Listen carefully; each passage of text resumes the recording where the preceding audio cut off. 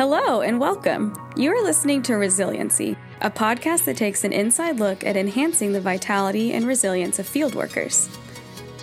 From experts in member care to frontline field workers, our guests will bring you their experience, their lessons learned, and always something practical you can take away and use to increase your resiliency in cross-cultural life and ministry. Co-hosts Silas West and Steve Finley are just one part of an ever-growing and strengthening net of member care in the Antioch movement. They want to see Matthew 24:14 happen and do everything they can to help field workers have the kind of resilience that enables them to make it for the long haul. Well, John DeCryder, welcome back to Resiliency. Thank you. It's great to be back with you, Steve. Yeah, I don't know how long ago we interviewed you, but I do know that on July 1st, we posted the episode of you introducing Alongside. And just real quickly, I don't want to butcher it, so why don't you just quickly remind guests, all right, who is John and what does he do? So tell us what you're doing up there in Michigan. Sure. My name is John DeCryder. I'm the executive director of a ministry called Alongside. And as the name suggests, we come alongside men and women and children in ministry when they're find themselves in a difficult place, either personally or professionally. And we restore them and primarily through our renewal and growth retreats, where it's an intensive counseling process. They come, spend 3 weeks with us, and we help bring restoration to them. Love it. If you had $1 for every time I mention Alongside, either the longing for somebody to be able to go to it or just saying this is the foremost counseling place that I know of, then you'd be getting a bonus this year. Oh, wow. I commend you guys a lot. We really do appreciate it, and we're so grateful for. We meet some tremendous people here. Many have been from Antioch, and it's a privilege and a blessing for sure. Yeah. Well, hey, let's get to the subject of the day. Some of our folks along the way just spoke so highly of your teaching at Alongside during the intensives on Sabbath. And I'm excited about this because I need to keep growing in it. You know, I've read books on Sabbath. I've sought to implement practices of the Sabbath in my own life. And then I find myself going, I still don't feel like I've got this thing down. I don't know that any of us do, but the Word of God is clear about it. God's clear. In fact, I was just thinking about this, John. You know, God rested on the seventh day of creation, and He established the necessity of rest into kind of the warp and the woof of the world and of our existence as mankind. And then He made remembering the Sabbath day and keeping it holy one of the most important commandments that He's ever shared with us or told us.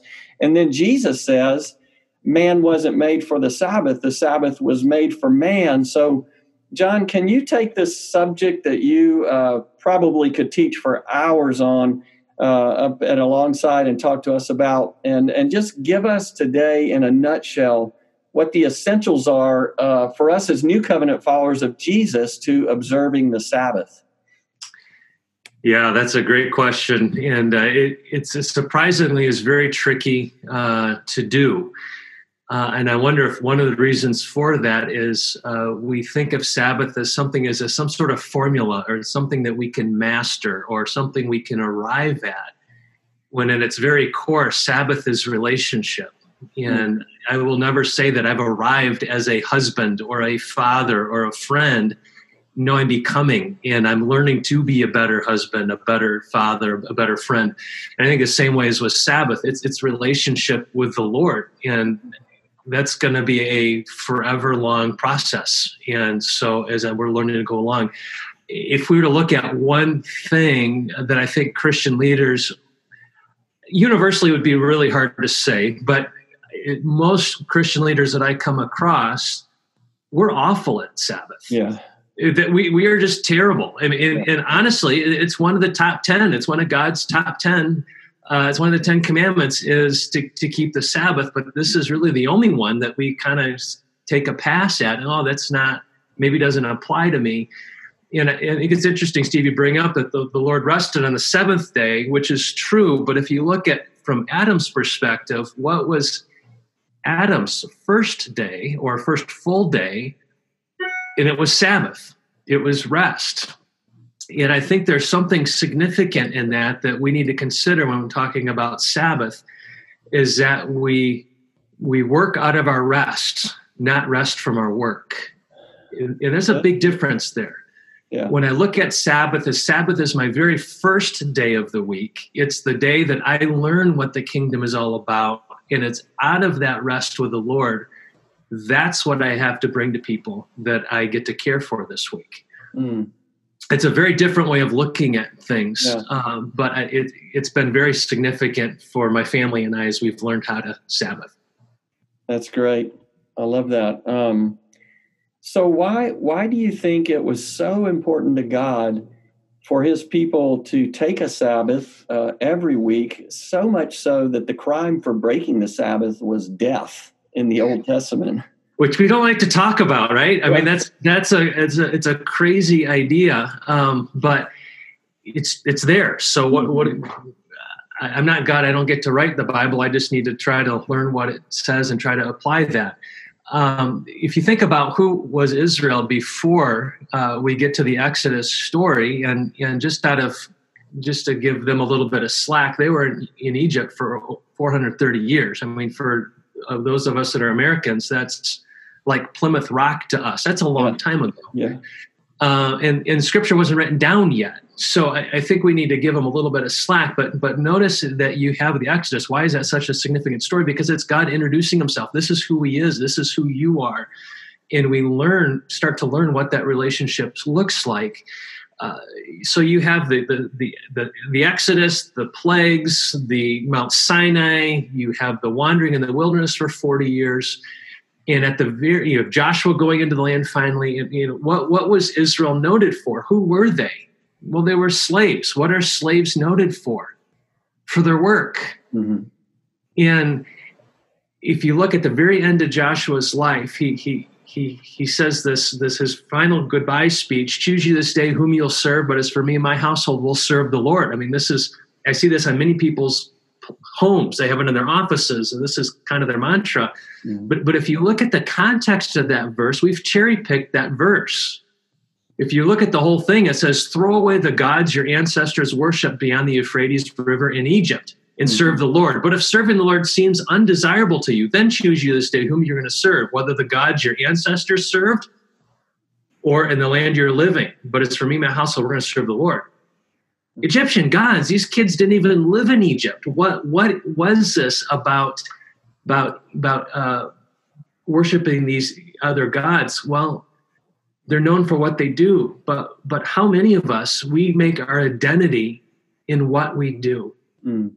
And I believe why the Sabbath is so central and consequently so incredibly difficult to do is because we want to be known for our accomplishments, what we can handle. This comes back to the very core original sin with the evil one in the garden. Yeah. You can be like God, and so now it's this debate between recognizing that God is God and He's on His throne and I am not, and this is the big battle. It didn't take that long for God to get Israel out of Egypt, but it took a long time to get Egypt out of Israel. Yeah. Because I want to be known for what I do. What's the second question that we ask somebody when we meet them? What do you do? What do you do? But recognize that when I in the ministries in which we are, what I do is not my identity. It's Steve. That's not your identity. It's not your listener's identity. If you look all throughout Scripture, John 15, I'm a friend of Jesus. 2 Corinthians, I'm a new creation. Romans 3, I'm redeemed. Galatians 5, an heir to the Most High. Complete in Christ. Colossians 2, a child of God, holy and righteous. Ephesians 4. You see all these promises throughout Scripture of who we are in Christ. That's what I bring into the room, not the executive director of Alongside. Right. And I think why it is so important for us to keep Sabbath is God needs to remind me on a weekly basis that the value that I have is who I am in Him, not what I do to serve Him. Because this is where burnout comes from. There is no end to what I can keep doing. If my value and my worth is what I do, I'll just keep going. Right. But if I sit back and recognize, no, my value, my worth is who I am, now it makes all sorts of things fall better into place. I might lose my job. I might lose my place where I get to serve. I might lose all these different things. If that's who I am, that's going to hurt a lot. But if that's only a part of who I am, it's a component that makes those transitions and difficulties in life a whole lot easier. That's great. So sounds like at least one great exercise to say, I'm committed to this every Sabbath, is I'm going to really think about who God is and just think about the wonder of God and fix my eyes on Jesus and marvel at him and meditate on him and worship him. And secondly, I'm also going to look very closely into who God says I am and where I get my identity from, coming completely from him and what Scripture says about me. So before we get too far ahead of ourselves here, fundamentally, how do you define Sabbath? I want to make sure that we're all on the same page as far as what does it mean to Sabbath. Some people are thinking, well, just sleep more or whatever it may be. But what is Sabbath? Yeah, Sabbath, and here's where I might frustrate some of your listeners. Sabbath is not a formula. A plus B does not equal Sabbath. Mm-hmm. And so there is not going to be one single, I would suggest that every one of your listeners listening in today, Sabbath is going to look differently for each one of us because we're different. We're wired different. I think this is where grace comes in. I get all kinds it goes beyond the purview of this 30-minute conversation. But as far as, well, this is the old covenant, this is the new covenant, that's for another day. But we can look at that. Sabbath is, well, look, your intro. Sabbath is the day that is holy. What is holy? Holy just simply means set apart. By the way, Sabbath was the first thing declared holy in Scripture. Sabbath is just simply set apart. How are we going to set apart a day? And I think that needs to be something that all your listeners need to have when considering Sabbath. Lord, what does Sabbath look like for me and you? What does Sabbath look like for my family? It is going to look differently. I would suggest that for most of your listeners, Sabbath should not be Sunday. For most of us in ministry, Sabbath or Sunday is our busiest day of the week. Yeah. Well, no wonder why we fail at Sabbathing well when we pick our busiest day of the week and attempt to make that Sabbath. That's just crazy. Pick another day. I'm not so sure. I could be wrong. I'm not so sure that the actual day of the week matters. If I look at Scripture, I think we've moved it anyway. I don't see anywhere in Scripture that says to move Sabbath from Saturday to Sunday. We've already moved it. Move it again. Pick a day that works well for you, but I think it needs to be a consistent thing. And I think you need to build some traditions and you need to build some practices into it that work for you. Well, on that note, tell us about your own journey in learning the value of Sabbath and why has this become such a valued topic to you? Maybe some like what have the Decriters built in? I don't say that so that people can find, there's the formula that John just shared us. But sometimes people need just to have ideas that seed their mind for how to maybe, like you say, deepen relationship very intentionally with God,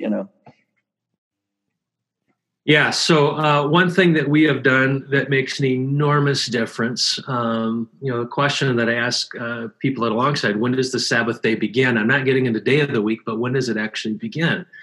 And eventually we'll get around to, it begins at sundown. Well, why sundown? Well, that's what the Jews do. Okay, why do the Jews do that? Well, if you look at the creation account, there was evening and morning on the first day. There was evening and morning on the second day. Whatever day you choose to make Sabbath, start it the night before. Why is that?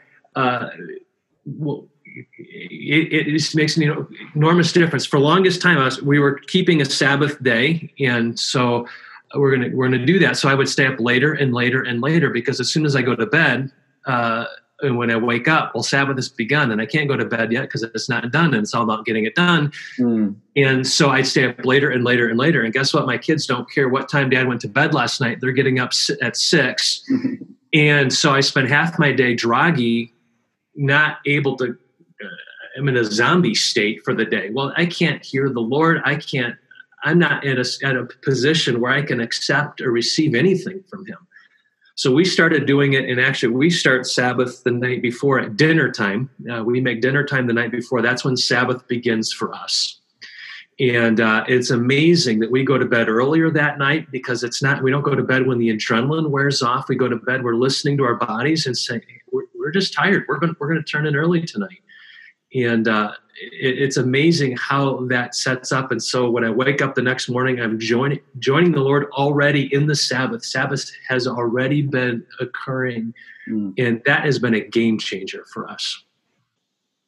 That's a great, that alone is, sets the pace. We always say what's the first thing you do to have quality time with Jesus every morning? Well, it starts the night before. So yeah, for sure. Yeah.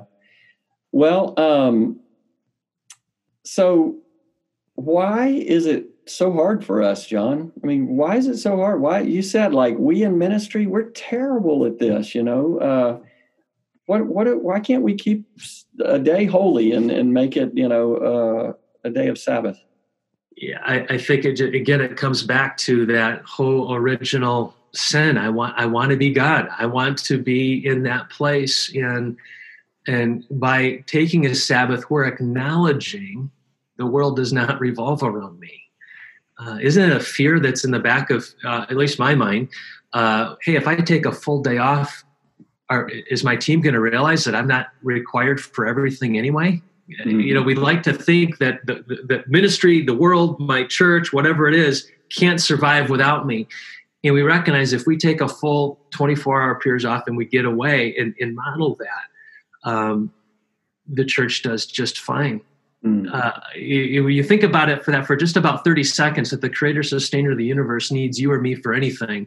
You realize how laughable that is. But yet, by our not taking a Sabbath and not trusting him in this, that's kind of what we're saying. I'm required, Lord, for your work to be done in this place. And that is just so faulty and wrong. And no wonder why we get ourselves into trouble when we think of it in that way. Yeah. It places God back on his throne. It's ultimately about trust. Do I trust that God's got this? Do I trust that if I'm obedient to him in this area, he will sustain it?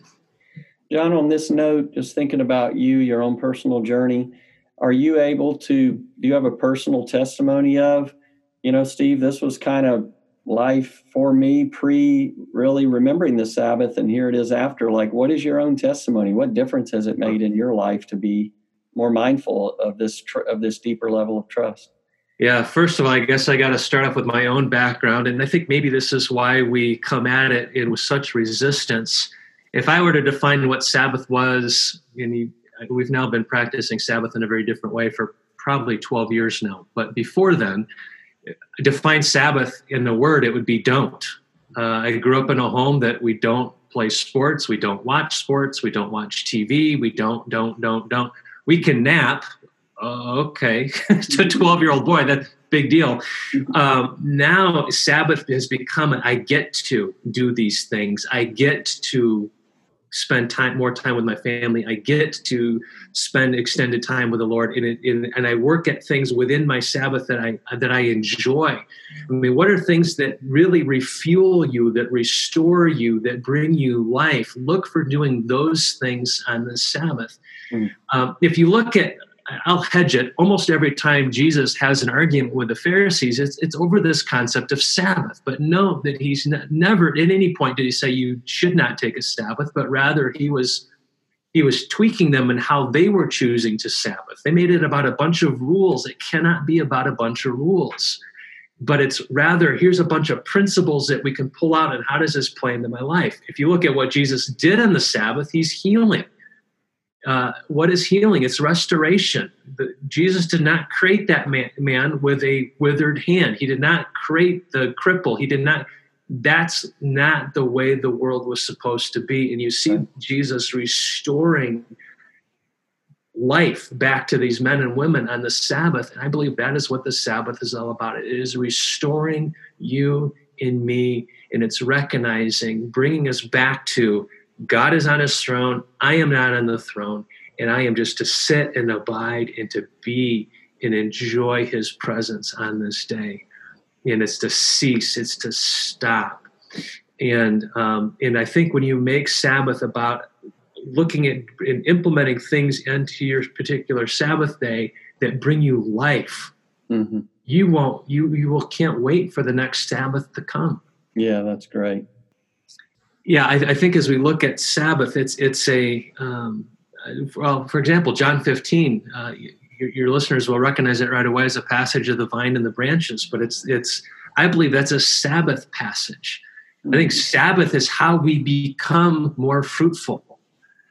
We're allowing the vine dresser. You read through that scripture, and I would encourage your listeners to read it out loud after they're done listening to this. How often abide shows up, and I like abide better than remain. Abide is it an active or passive word? I think it can be both, right? I mean, and I define abide as purposely choosing to be. I'm making an active choice, but in the end, I'm just simply being. And what is the Lord doing in that time of abiding? I believe that's where He prunes us. He calls things to mind of, John, that's not how you should have responded to that person yesterday. John, that was a wrong approach to that. Or he lovingly prunes in maybe good and bad things. The Lord prunes both. I think for many of us, we get so involved with these leaf-bearing activities. That's not the purpose of the vine. From a distance, a vine looks really healthy and beautiful, but if you get close, there's no fruit on it. Why? Because there's too many leaves. And a vine dresser knows that. He has to keep trimming off those leaves so that it would bear more fruit. And I believe that's, in a nutshell, is what Sabbath is for. We need to learn what the kingdom is. How can I bring the kingdom if I don't even know what it looks like? And that's what the Lord is doing in that time of Sabbath. I have a quote from Dr. Alicia Britt Cole, and actually in a teaching that she did on Sabbath. And she says this: rest is more than a reward for faithfulness, but rather it is a prerequisite for fruitfulness. I think she is so spot on. That's good. This is how we will become more fruitful. And it's so counterintuitive, but the kingdom is counterintuitive anyway. Yeah. So it's just ties into that. Are there any other ways that you guys at Alongside encourage people to become better at being Sabbath keepers, whether that be practices or whether that be mindsets? Yeah, absolutely do. We teach this midway through the program, which gives them at least one weekend to practice it, to try it. Their schedules are so different when they come here. The weekends are totally open, so they have great freedom in that. But you help them and give them tools to go be alone, spend some time with the Lord. One of it is just asking the question, what does Sabbath look like for you? As it will look different for each one of us. And to spell that out, if they're married, to spend time with their spouse, kind of working through that. What are some things we are not going to do on the Sabbath? For example, for me, just real briefly, I believe that we need to rest. And what are things that we need a Sabbath from? We need to rest from work, which is obviously pretty practical. But I think what makes it a little tricky for those of us in ministry to define what is work. Mm-hmm.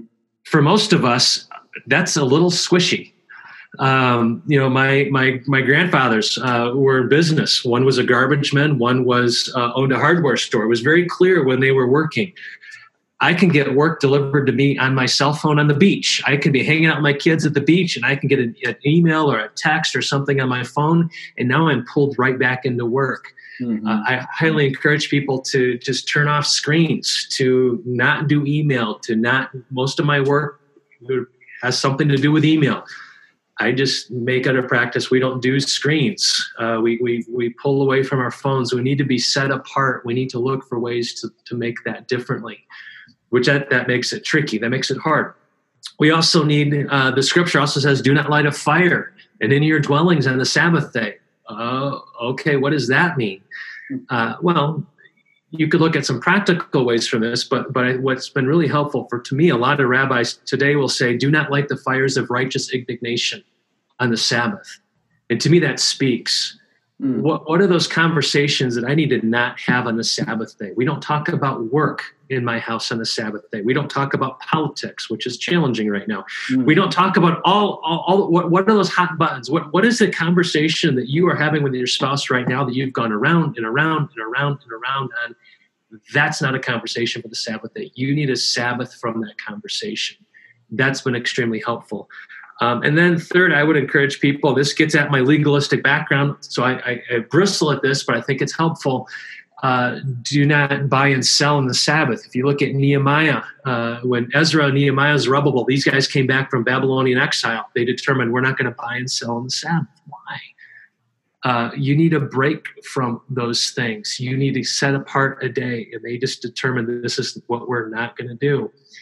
Marketing is all about your life is empty until you buy whatever I'm trying to sell you. Mm. And we need to pull out of that. Abraham Herschel, he's a non-completed Jew, but he wrote in his books on Sabbath, he writes as Sabbath is a sanctuary in time. I love that. How are you creating a sanctuary in time? We're in the world, we're not of the world. How do I push the world back? And I think these three ideas will help push the world back and create that sanctuary in time so that I can hear what the Lord has for me on this day. It's so good, John. We kind of, knowing we had 30 minutes to work with, we sort of narrowed it down to questions that I've asked so far, but there's so much that you teach on there as you take people through this journey with the Sabbath. Is there anything else that you're just like, Steve, I want to say this one other thing, what do you consider the most important takeaway for our listeners today? Yeah, Sabbath is a lifestyle. It's not a one day a week thing. It's a reorientation of your life, actually. It's taking it. For me, anyway, it was all about me before it. When I started taking a Sabbath, now I'm having to readjust my schedule and Sabbath. It sounds crazy. It's work to Sabbath. You have to arrange and you have to set aside lots of little components in your week in order to make that happen. I use the illustration a lot as a drum, as a rhythm. In playing a drum, and if any of your listeners are percussionists, I don't mean to offend them, but there just isn't much to it. You either hit the thing or you don't. And when I look at that, but when I go and I go and I go and I go and I just keep going and keep going, my life just simply becomes noise. The difference between music and just simply noise is knowing when to be on and when to be off, when to be engaged, when to be disengaged. Mm. And for many of us, our life has become noise. You might need to consider it's because you've not worked any rest, and you cannot hear the rhythm. You cannot hear the music that's been going from the beginning of time. When God said you need to take a Sabbath, it's not because he wants to give us one more thing to make us feel like we're failing at. Rather, this is who we are. This is how we are made, and the Lord knows that.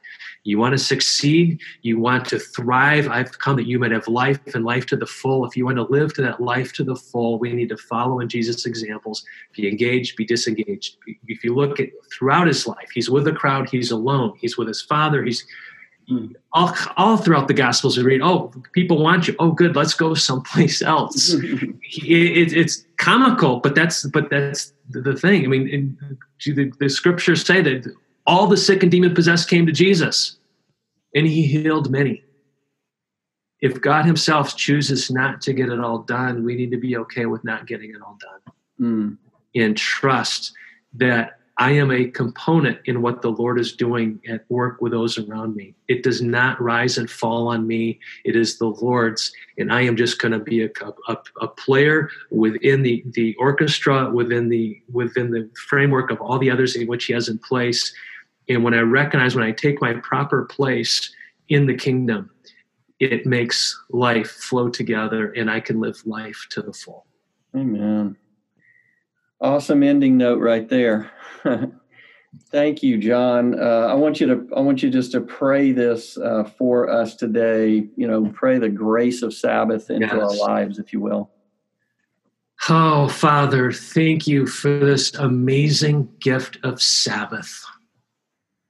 Yes. That the creator, sustainer of the universe wants to spend time with me is mind-boggling.